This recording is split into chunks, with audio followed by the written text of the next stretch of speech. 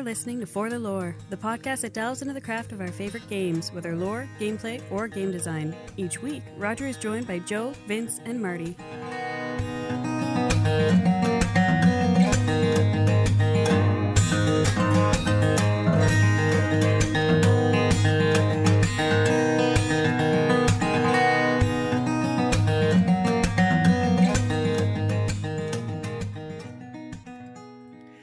Hello, everybody. Jesus Christ, Marty. I was going to start beatboxing and humming the theme song. Oh my God, he was just giving some... Shut up, Marty. Just shut up.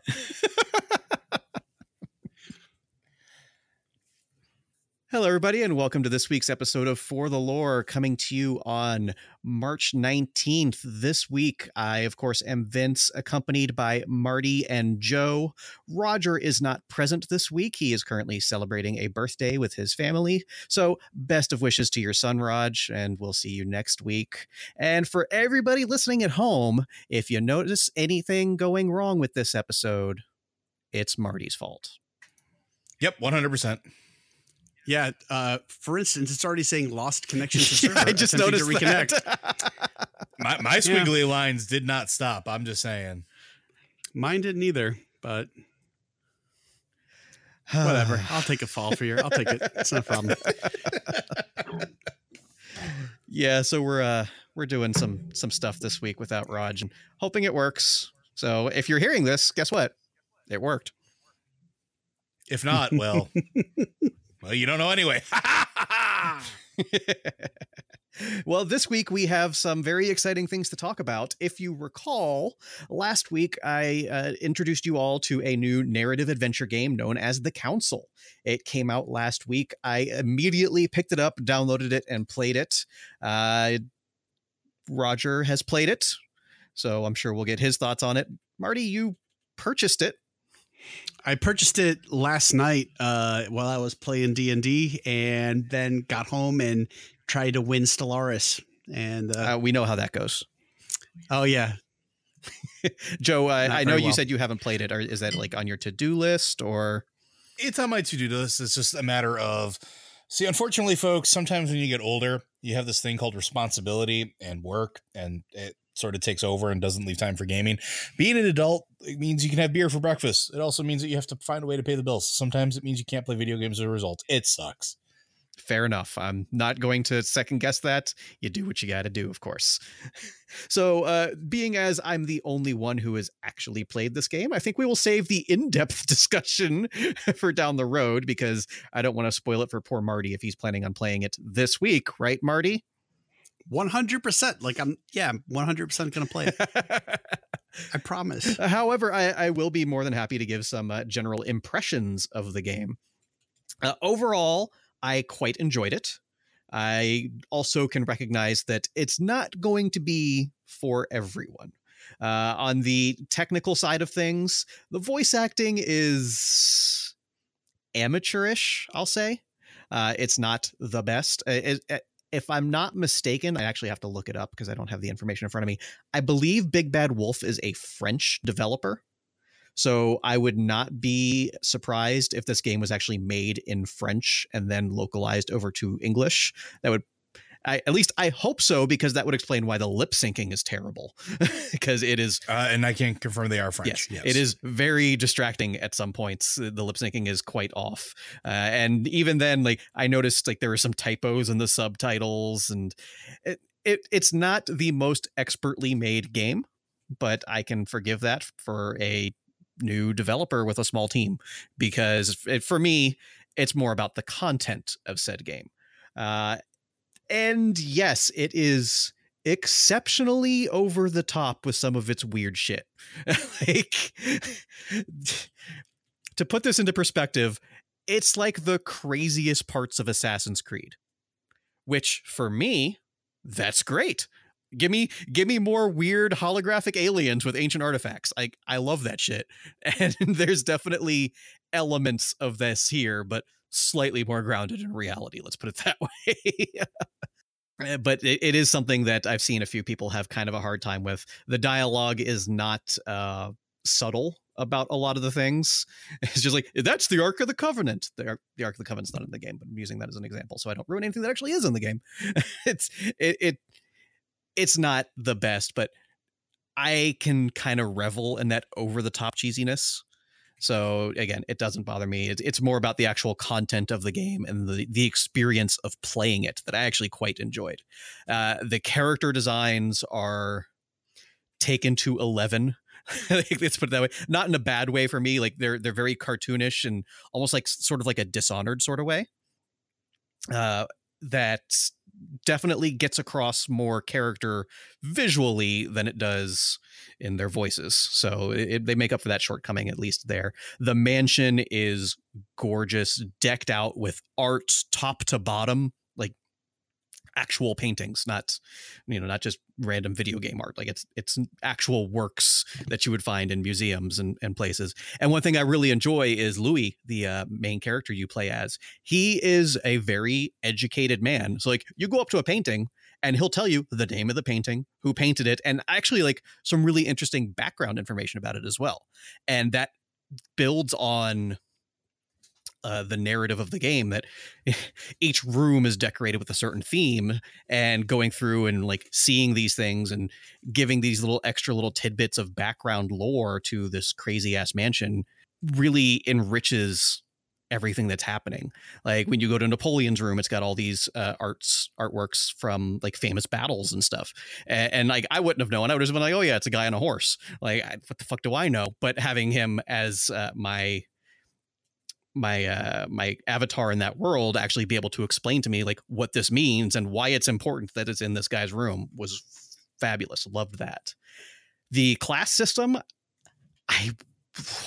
fucking awesome. Like, because when you have an option that you can't choose, like, you know it. So I was able to see like all of the differing paths that a lot of the conversation can take that I didn't have access to, but like I know it's there, which is really cool. And having to approach things from an angle that was more beneficial to me. Like I picked the occultist class, which is not purely like mystical stuff. It's also a lot of science things. Like I was kind of approaching it like Johnny Depp from Sleepy Hollow. Oh, that makes sense. Mm-hmm. Where like there is like you come across this little medicine chest at one point in the game and you unfurl this note, and I had enough points in the occultist skill to figure out that it's instructions for an exorcism.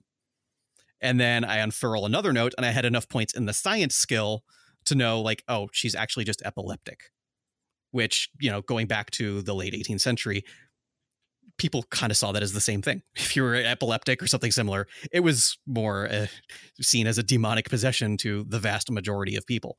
So really cool stuff there. Although I put a lot of points into skullduggery and manipulation. So I was picking locks. Like the poor servants in this manor are just like, I just yell at them and they do whatever I want them to do. It's a little absurd in that I can just like yell at one of them. No, that's my book. Like, no, it's not. I got it from the Lord's library. Yeah, I gave it to him. That's my book. Give it to me. This is one of those points where the writing comes across a little weak, but at the same time, it was still fun for me because I get to yell at some servants. Like, it's a Vince game. Check. We got it.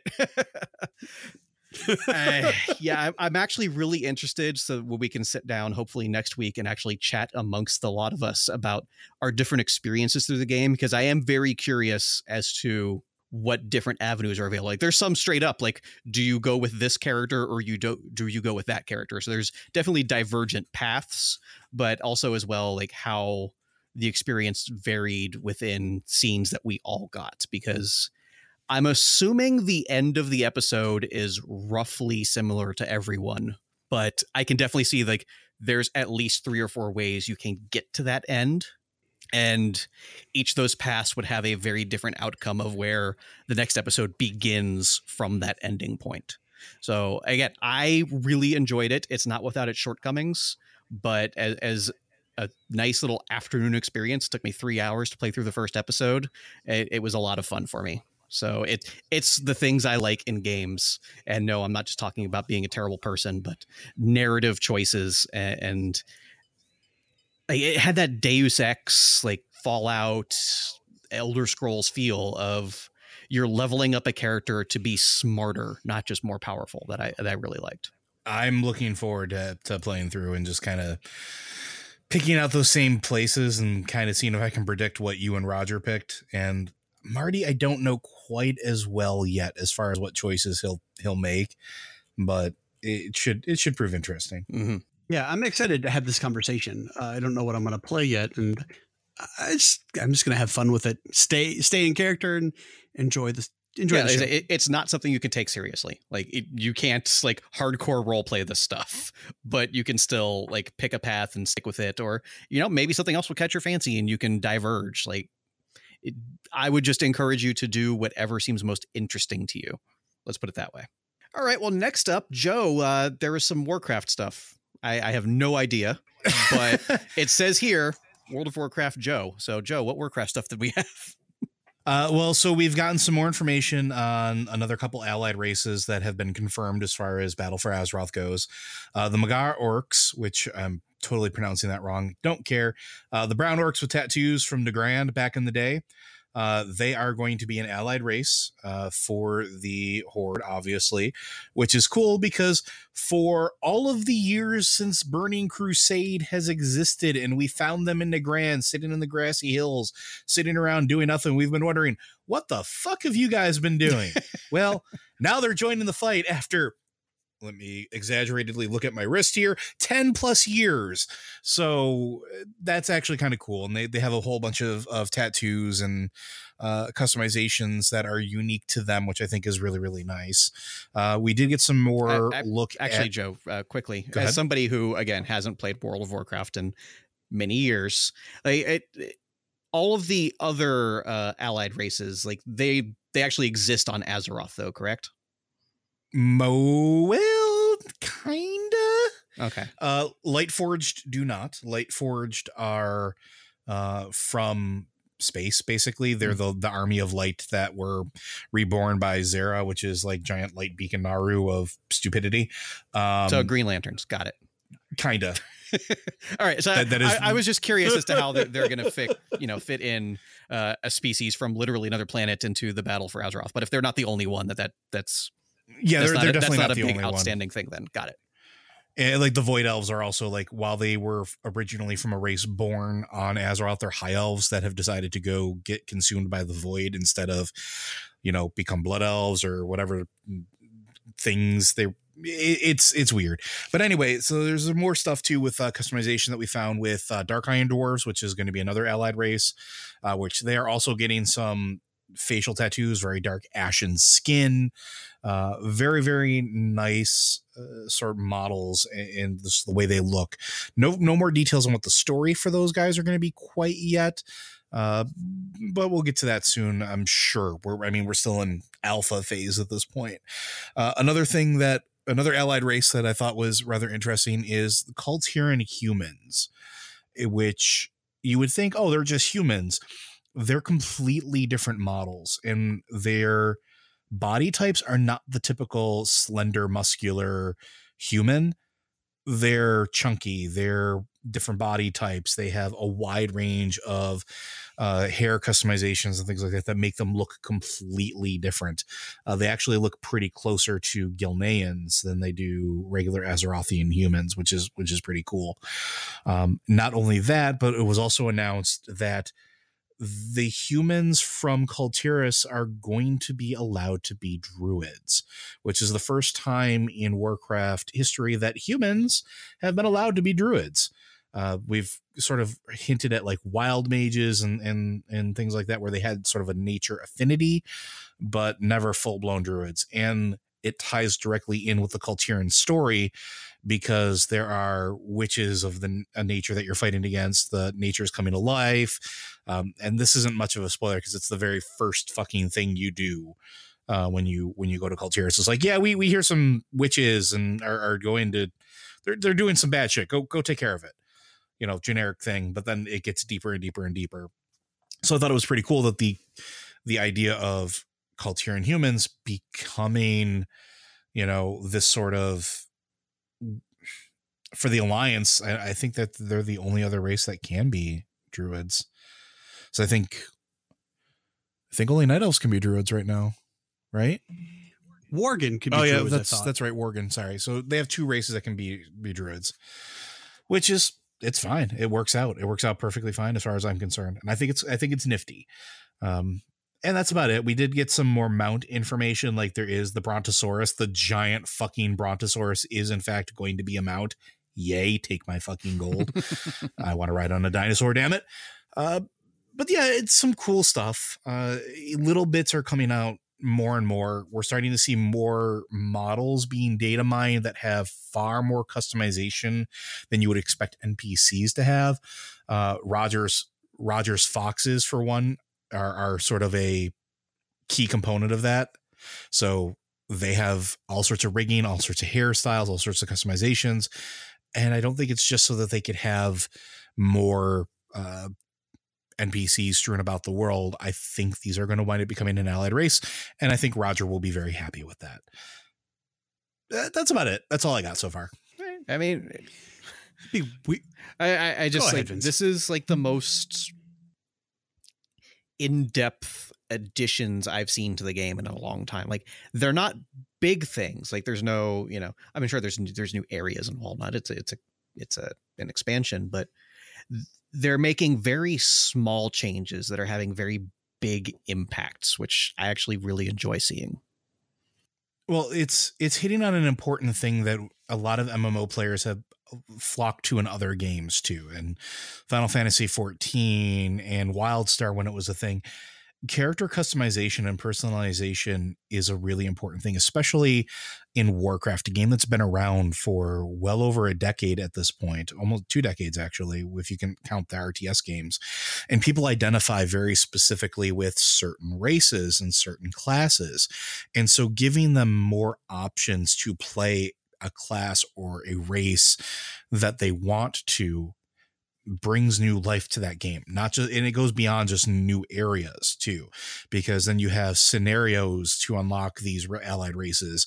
And you, like you said, it's a small thing, because ultimately what they're doing is they're taking the skin, the sort of, the aesthetic covering, and putting it onto another rigging shell. And while that is, I don't want to downplay it, because that is a very difficult thing.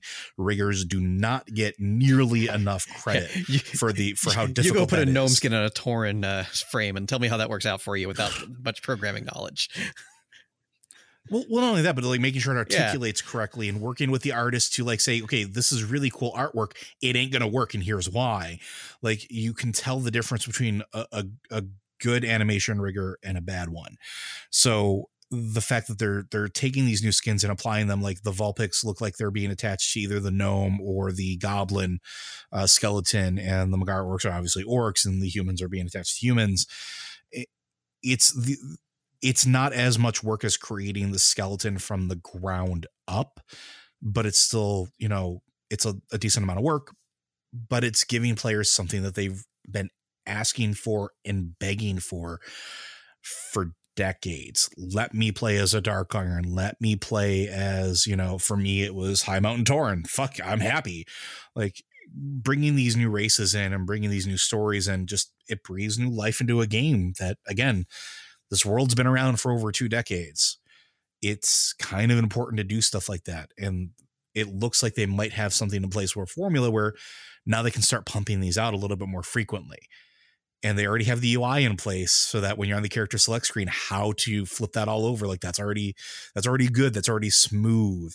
They already have given you 4 extra character slots just for having Battle for Azeroth. There's nothing that says they won't give you more.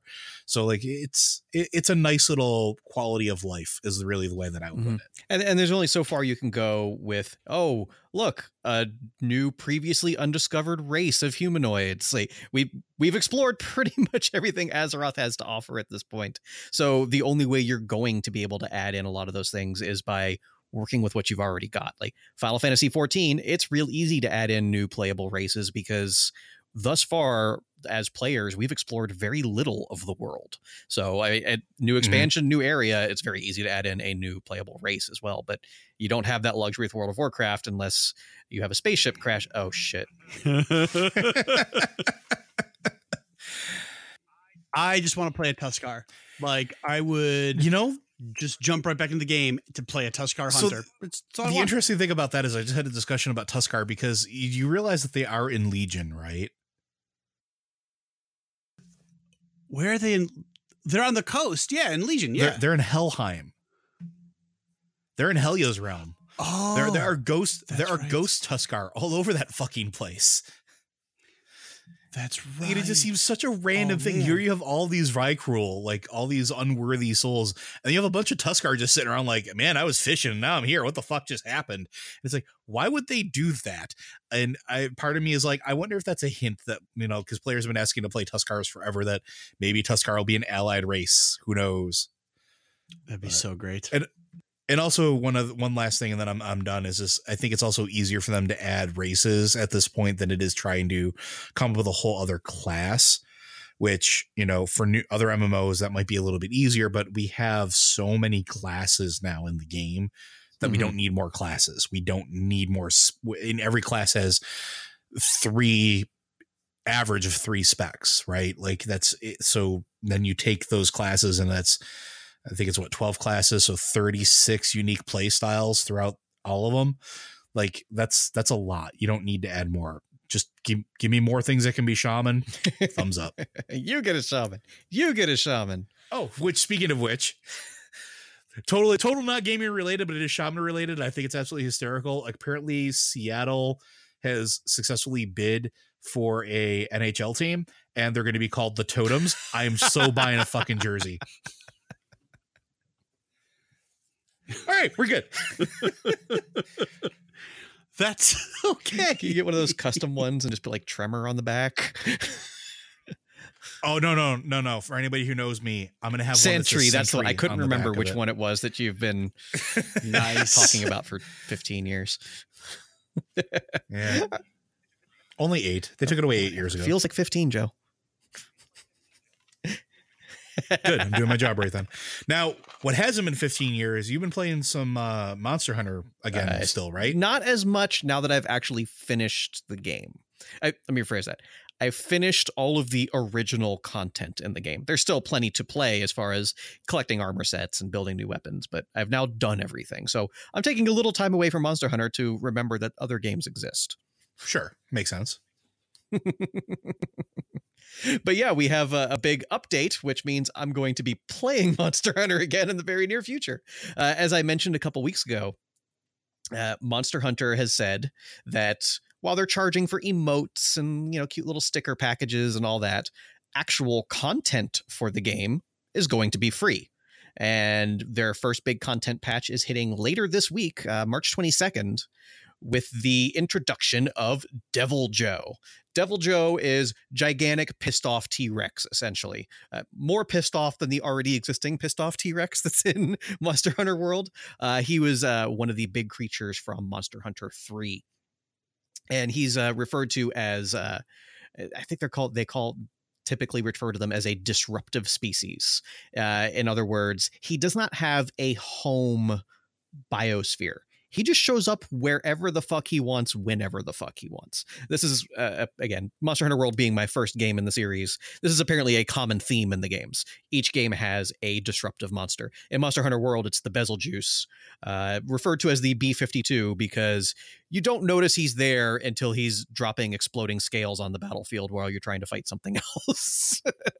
So now adding a second disruptive monster, I don't know if Devil Joe's going to be quite filling that role in this game, or if they're going to meld him a little more seamlessly into the actual existing realms. I don't know. We'll see. We'll find out. But a lot of people are really excited because, of course, new monster means new weapons, new armor sets, and I want to know how good his boots look. Additionally, in the update, starting on April 5th and running for a couple weeks is the Spring Blossom Fest. They're actually doing like an Easter event in the game where they're redecorating the Gathering Hub, which is like the communal area in the town where party members can meet up. They've got a giant flower Poogie being the pig mascot for the game. Lots of flowers, lots of fun stuff. They're actually adding a new special dish to the canteen, which is actually more important than it sounds because different dishes can give you different stat boosts before you go into battle. So it's interesting to see what they do there, as well as, of course, new spring outfits that they show off. The Palico is wearing this adorable little ladybug top hat thing. So I'm very interested with that. Also, we finally, way back when the game was first showed off, they showed off a Palico skin that people have been wondering where it is. Here it is, coming on a special event running from April 13th to April 27th. You can obtain the Mega Man skin for your Palico. It's just maybe like a small little quest you run a couple times to get the materials you need to craft it, and it turns your Palico, which is, you know, the cat's little NPC helper that you have, into an 8-bit Mega Man, and it's fucking adorable. See, I don't know about that, but I've been eyeing that other one that I saw that video for where it's Devil May Cry. Why don't you posted that, so now go with that. That has my fucking attention. So Capcom, I don't know when they got their heads somewhat out of their ass. Not all the way. They're like they're peeking out of their butthole. I think it might be somewhere around the point of this became the best-selling game in the history of the company. Probably. So they're starting to do the sort of the cross promotion thing. So yes, you have your Palico that could be 8-bit Mega Man, but now you also have armor and weapons where your character basically gets transformed into Dante from Devil May Cry. Not the reboot Dante, the original classic Capcom Dante. And it looks fucking amazing. Like this, I really wish this game was available on PC right this fucking second, because I would buy it without batting a fucking eye, because that's the kind of thing that I love. Like, let me do goofy, weird shit. Let me Hadouken things to death. You better believe I'm buying that dual pistol emote, because I guarantee that's an emote you can buy in the game to draw out those pistols. Yeah. What I love, though, is this wasn't a Monster Hunter trailer showing off Dante. They made a Devil May Cry trailer in Monster Hunter. Like, this was 100% Devil May Cry style humor, like having like subtitles for the beasts roaring at you being translated as them talking to Dante, just like in the original games. This was fantastic. And looking at how they approached it, again, they did not half-ass this. With the Street Fighter crossover they did with adding in the Ryu armor set that turns your character in Ryu. They also said a Sakura one is coming for the female players. Although I think the female players can wear the Ryu set. I don't know. Because I'm not one of them. It's essentially just Ryu in the game, you know, doing normal stuff. Like they show in the trailer, he's got, you know, the giant guns and stuff. Like it's just Ryu in Monster Hunter. But they went even farther with that with Dante, of actually giving him a proper weapon. Mechanically, it's a charge blade, which in the game is a sword and shield set. Sure. Where once you charge it up, you can stick the shield onto the end of the sword and turn it into a giant battle axe. So it has two modes. It has sword and shield mode and then giant battle axe mode. Well, what they did here is the graphic is, you know, a typical longsword, like a type of weapon you would see Dante using. And they just kind of got rid of the shield and gave him like this little glowy thing on his arm as, you know, a mystical protection. And when you go into the transformation mode, which again, mechanically is the axe mode, it's the fucking devil trigger sword from Devil May Cry. It works so perfectly, so brilliantly. Yep. They didn't just go, let's do a crossover Devil May Cry. Like they thought about it and actually made it work within the mechanics of the game, which is astonishing from Capcom, because this is not the type of shit we normally expect from Capcom. Well, the interesting thing is this got me thinking not just of Monster Hunter, but it got me thinking of Capcom in general, right? So just to go off on a wild tangent here, fucking deal with it, folks. So you have a brand new Mega Man that was announced not too long ago, which not like a Mega Man X. We're talking like a classic 8-bit side-scrolling Mega Man. Actual Mega Man 10, right? Yep, it's actually Mega Man. Well, yeah, it's actually Mega Man 10. So legit, fully like what people have been asking for forever. That's number one. Number two, we have this dedicated trailer that goes way above what they would normally have to do to sell this. And like, you wouldn't really put that much effort into it just to sell a DLC. But again, they're not selling not this. When it's a couple the Dante stuff you get in. The only thing they're selling is going to be the $2 emote. Sure. But what I'm saying, when I say sell, I mean getting people to like pick it up or care about it, right? Okay, so some other things have been kind of happening in the game world that we've talked about elsewhere, and it's a game I know Roger hates, but is in the same vein of Devil May Cry that has generated a whole bunch of buzz since its re-release on the Switch. Mhm. Is Bayonetta and Bayonetta 2.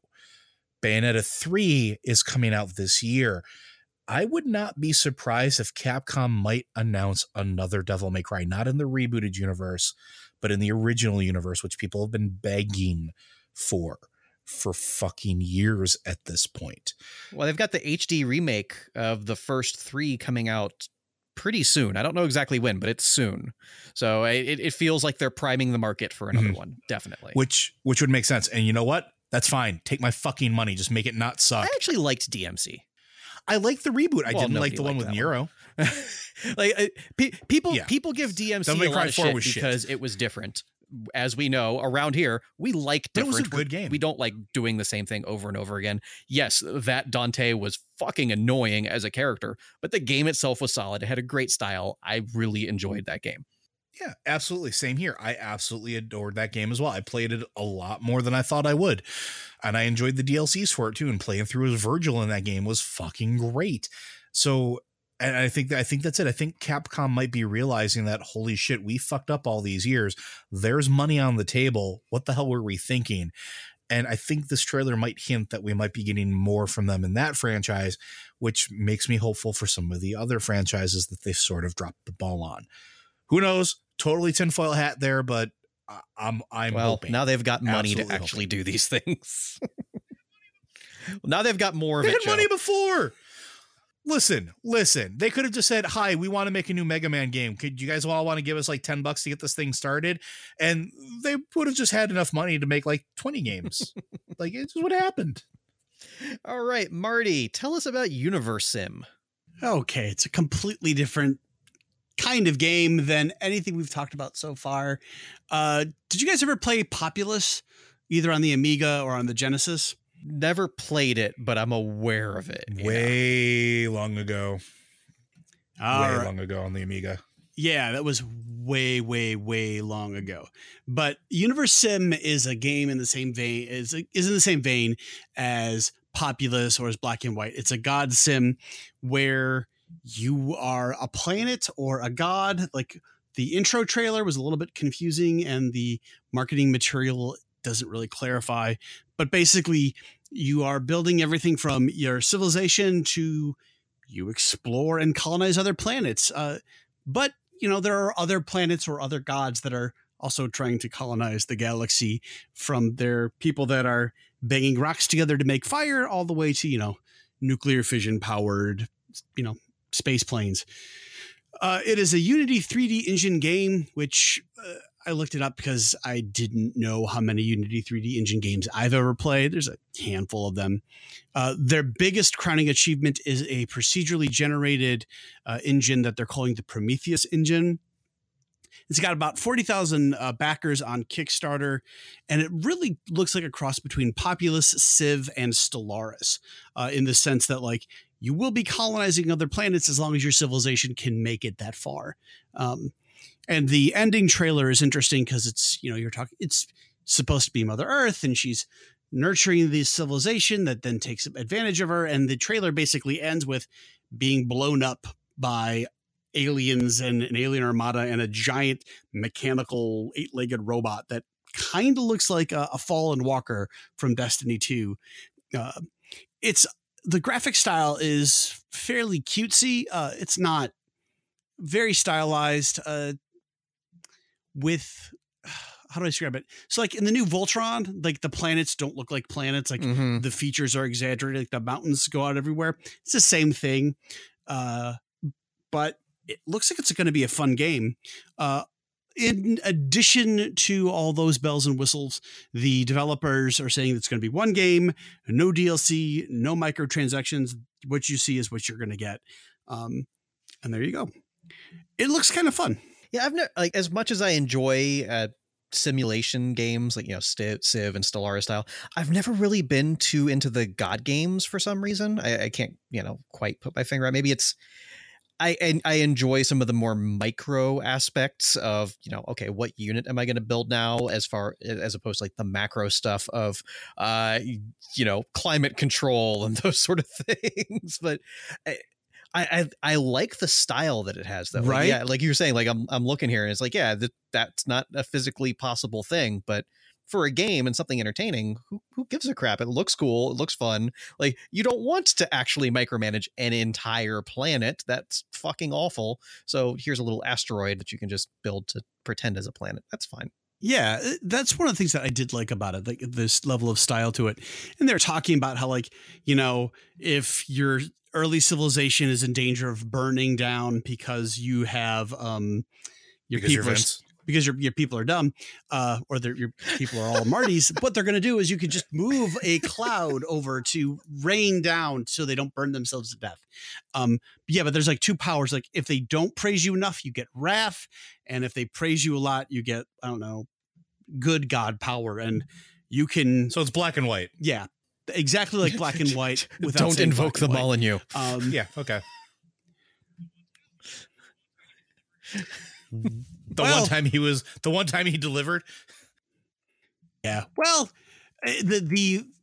Molyneux was attached also to Populous. And so I think it's very much in the same style. And what's interesting is it's through its Kickstarter campaign, it's already built a pretty fanatical backing, which is also pretty cool. Like, Kickstarter to build your community and to support your product. I can appreciate that. But yeah, we'll see where it's coming out. There's no firm dates yet. It's done when it's done. I'm okay with games like that. But it looks like it's something they'll give a shot. Yeah, what's the rush, right? There's enough to play. I don't need this right now. Yeah, you know what? Honestly, anybody out there that's making games that listens to this podcast, I know there's at least one of you. Take your fucking time and just do it. Release it when it's done, please. Although the secondary argument to that is, don't tell us about the game if it's nowhere near being conceivably done. Yeah. And if you got to keep changing engines over and over again so you get the latest and greatest bells and whistles, just stop. Oh, it's that whole Eastern versus Western game development again. So, yeah. But we're not going to get into that. Well, no. Yes. What do you mean, Joe? We get into that every week. I've been good. It has been 0 episodes since. Now, that's not the. I was going to say that's not the only thing you were excited about, though, right, Marty? Well, I also was given the assignment of looking into a variety of Stephen Hawking memorials in MMOs, and the only positive EVE Online story I have ever seen since I've been following EVE Online.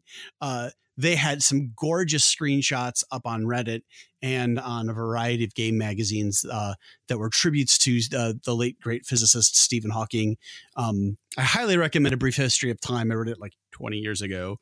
It's still pretty good. They did one. Elite Dangerous has done one. Stellaris released a patch wherein Hawking is a system that you can colonize, or I think it's always a black hole system, which is cool. And then I continued to do my research. I went to my favorite and my old MMO, World of Warcraft, to see like, what are they going to do? Because, they've done some cool pop culture references before. Everything from like throwing in Xur in this, in a Legion. And I got sucked into the black hole that is the WoW comment community on one of their forums. And man, they were not happy about any idea of doing anything to be nice about Stephen Hawking. Well, I shouldn't. The most vicious comments and the most frequent comments were like, no, he didn't do anything with WoW. We shouldn't honor him. A couple of people weirdly talking about Stephen Hawking's politics because he was a big Labor backer and endorsed Jeremy Corbyn. So that's kind of odd. But there have been the space MMOs have been doing a lot of good work in praising the late, great Stephen Hawking in their MMOs with EVE Online doing the one super positive thing where they lit up a whole bunch of ozone just for Stephen. I'll see if I can find the last screenshot that CCP put up. Yeah, and I will say this, like, regardless of what you thought of the person, like of him as a person, like his personal life or his politics, the man was a scientist, and at least it's nice to see the appreciation for that science. He is the reason we know as much as we do about stellar bodies. Really, like, you read a history of everything. Like, it's interesting to me that, like, we wouldn't know about black holes, theoretical white holes. We wouldn't know about any of those things if it wasn't for the mind of this man who was told way back in the 70s that he was going to be dead in 2 years. And then, well, he showed all of them. But yeah, like, some people have not had any nice things to say about him, but I'm actually happy to see, like, Eve specifically sort of light that up. And I'm surprised that others didn't follow suit, like Perfect, like Elite Dangerous. I'm surprised didn't do something, or, I don't know. There was some stuff in Elite Dangerous, but I couldn't find any, like, really solid screenshot proof. Like, the CCP was very much pushing out what their player base did for Stephen Hawking. And I should also point out that the Star Trek Online community has been pushing Cryptic to do something to honor Stephen Hawking, considering that Stephen Hawking has been on Star Trek. But what was cool when I was researching this one, how many stories about how Stephen Hawking would fuck with people when he was being interviewed. My favorite piece was he was in a BBC studio being interviewed about something, and the producer flicked a switch, and so Stephen Hawking, like, he just slumped over in his chair when the light went out, and they all freaked out, and they went to go get somebody. And so when they came back running in, he was in his chair just laughing hysterically as if somebody flipped a switch and they turned him off. It was super funny. There's also some sort of Paul Rudd quantum chess video out there, but not related to any games. So I'll just let people find the quantum chess game out there. All right. Well, that wraps up everything we had in our show notes for this week, but Roger's not here. Joe, you know what that means, right? No. We get to talk about fighting games. Yes. Are we going to talk about Soul Calibur? Like, I would like to talk. I used to play a lot of Soul Calibur. So we did get to talk about that before. I'm not going to stop you. Yeah, so I will very gladly talk about what we know about Soul Calibur so far, which is admittedly not a whole hell of a lot, but there are two very key important things that I took out of it. One, there's a brand new playable character, which I would fucking hope so. This is Soul Calibur 6, goddammit. And there better be more than one playable character. And one of those playable characters better not be Lizard Man, the worst character ever in a fighting game ever. Just throwing that out there. Well, he's going to be in there because at least in the modern games, he's always been an alternate skin for Sophidia. And Sophedia's in the game, so you're going to have fucking Lizard Man. Or I'm going to throw this out there. They could go with Atheon, who was also a Lizard Man, but fucking better in every conceivable way. Well, it's one of those things where nobody really has confirmation on this, but the general consensus, both coming from Namco and people adjacent to the industry, is that Soul Calibur 6 is in a way a reboot of the first Soul Calibur. So that's a thing you could do in Soul Calibur because of the weird dimension hopping shit. So sure. But we have Zasalamel in there, who wasn't until Soul Calibur 3, I believe, but he still existed in the world. He just wasn't in that game. And you can still add in new characters as well. But that's why Nightmare has the Soul Edge again. Yep. Which he didn't last time we checked. But if they're going to do a reboot / retcon of the original Soul Calibur, you can do that because that's the game everybody loves. And I lie, there's 3 important takeaways from what I've seen so far. The second thing is that you can actually alter the fighters that are engaged in the combat, but not like just pick a different costume color. You can actually knock them out of articles of clothing. So you can actually hit your opponent so hard that you literally knock their shoes off. Shirts get ripped off. Like it's like literally just you dismantle the clothing of your opponent randomly. I don't know if that was just for the build that they were showing or if that's going to be left in the game, but it was just really, really random. And it's men and women, not just women like you would expect in like a typical Dead or Alive type game. So here's the question though. How do you knock off Ivy's clothes? Because she ain't wearing much to begin with. You know what? She might just lose her heels. Who the fuck knows? I mean, it's such a double-edged sword because, but we also haven't seen her costume in this one. Yes, we have. They released a trailer for her a couple weeks ago. Did they? Oh, yes. Did they actually show gameplay of her, though? Oh, yes. Just me. I've seen it. Certain things you can't forget. But Soul Calibur has had this relationship with its female characters as the series has progressed, where they've leaned into the skid when it comes to what their air quotes fans want to see from the characters, and definitely they've gone the Dead or Alive route. Let's just put it that way. So sure, this isn't surprising, but I don't know if it's terribly welcome because we know what it's going to do, but I don't know. It depends. I have complicated feelings here. But I've seen some of the ones where like Mitsurugi gets fucked up too, and Oh yeah. Yes, they're definitely playing both sides, but they're playing one side in a different way than they are the other. I feel. I feel like from what I've seen that the women are getting far less clothing knocked off than the men, which is okay. They had less to begin with, Joe. That's where I'm going with. Yeah, not all of them, but that point notwithstanding, yes, that's I'm just saying, throwing that out there. The other thing is the super move system, which seems to lend itself to not just you charge yourself up and then you go into like a super move combo and just completely destroy your opponent, but there's tactical gameplay on using yours where you get these amazing I can't even talk for that. Cinematic combat scenes with the flurry of blows, blocks, parries, riposte, phantom steeds, phantoms, like just random shit. But like you get these kung fu movie-esque exchanges between the characters, which I thought was really, really cool. Like if you time your rebuttal just right, you just take your hands off the controller for a couple seconds, just watch the things just go crazy. It's pretty fucking cool. Marty, do you have anything to add? I know you were excited. I was excited, but like, oh my God, I didn't know it was Soul Calibur 6. What the hell happened? Like I remember splitting so much money in the arcade. Which was the last one you played? I think it was Soul Calibur 3. Then you haven't missed anything. Okay, good. That's fine. I was a Mitsurugi main, and like I don't remember what system, but we were doing our best, like taking turns, drinking beer. I believe this was also like on the PS2. Had to have been because my brother had a PS2 and he brought home a new roommate, which was Kegbert, who was full of Rolling Rock.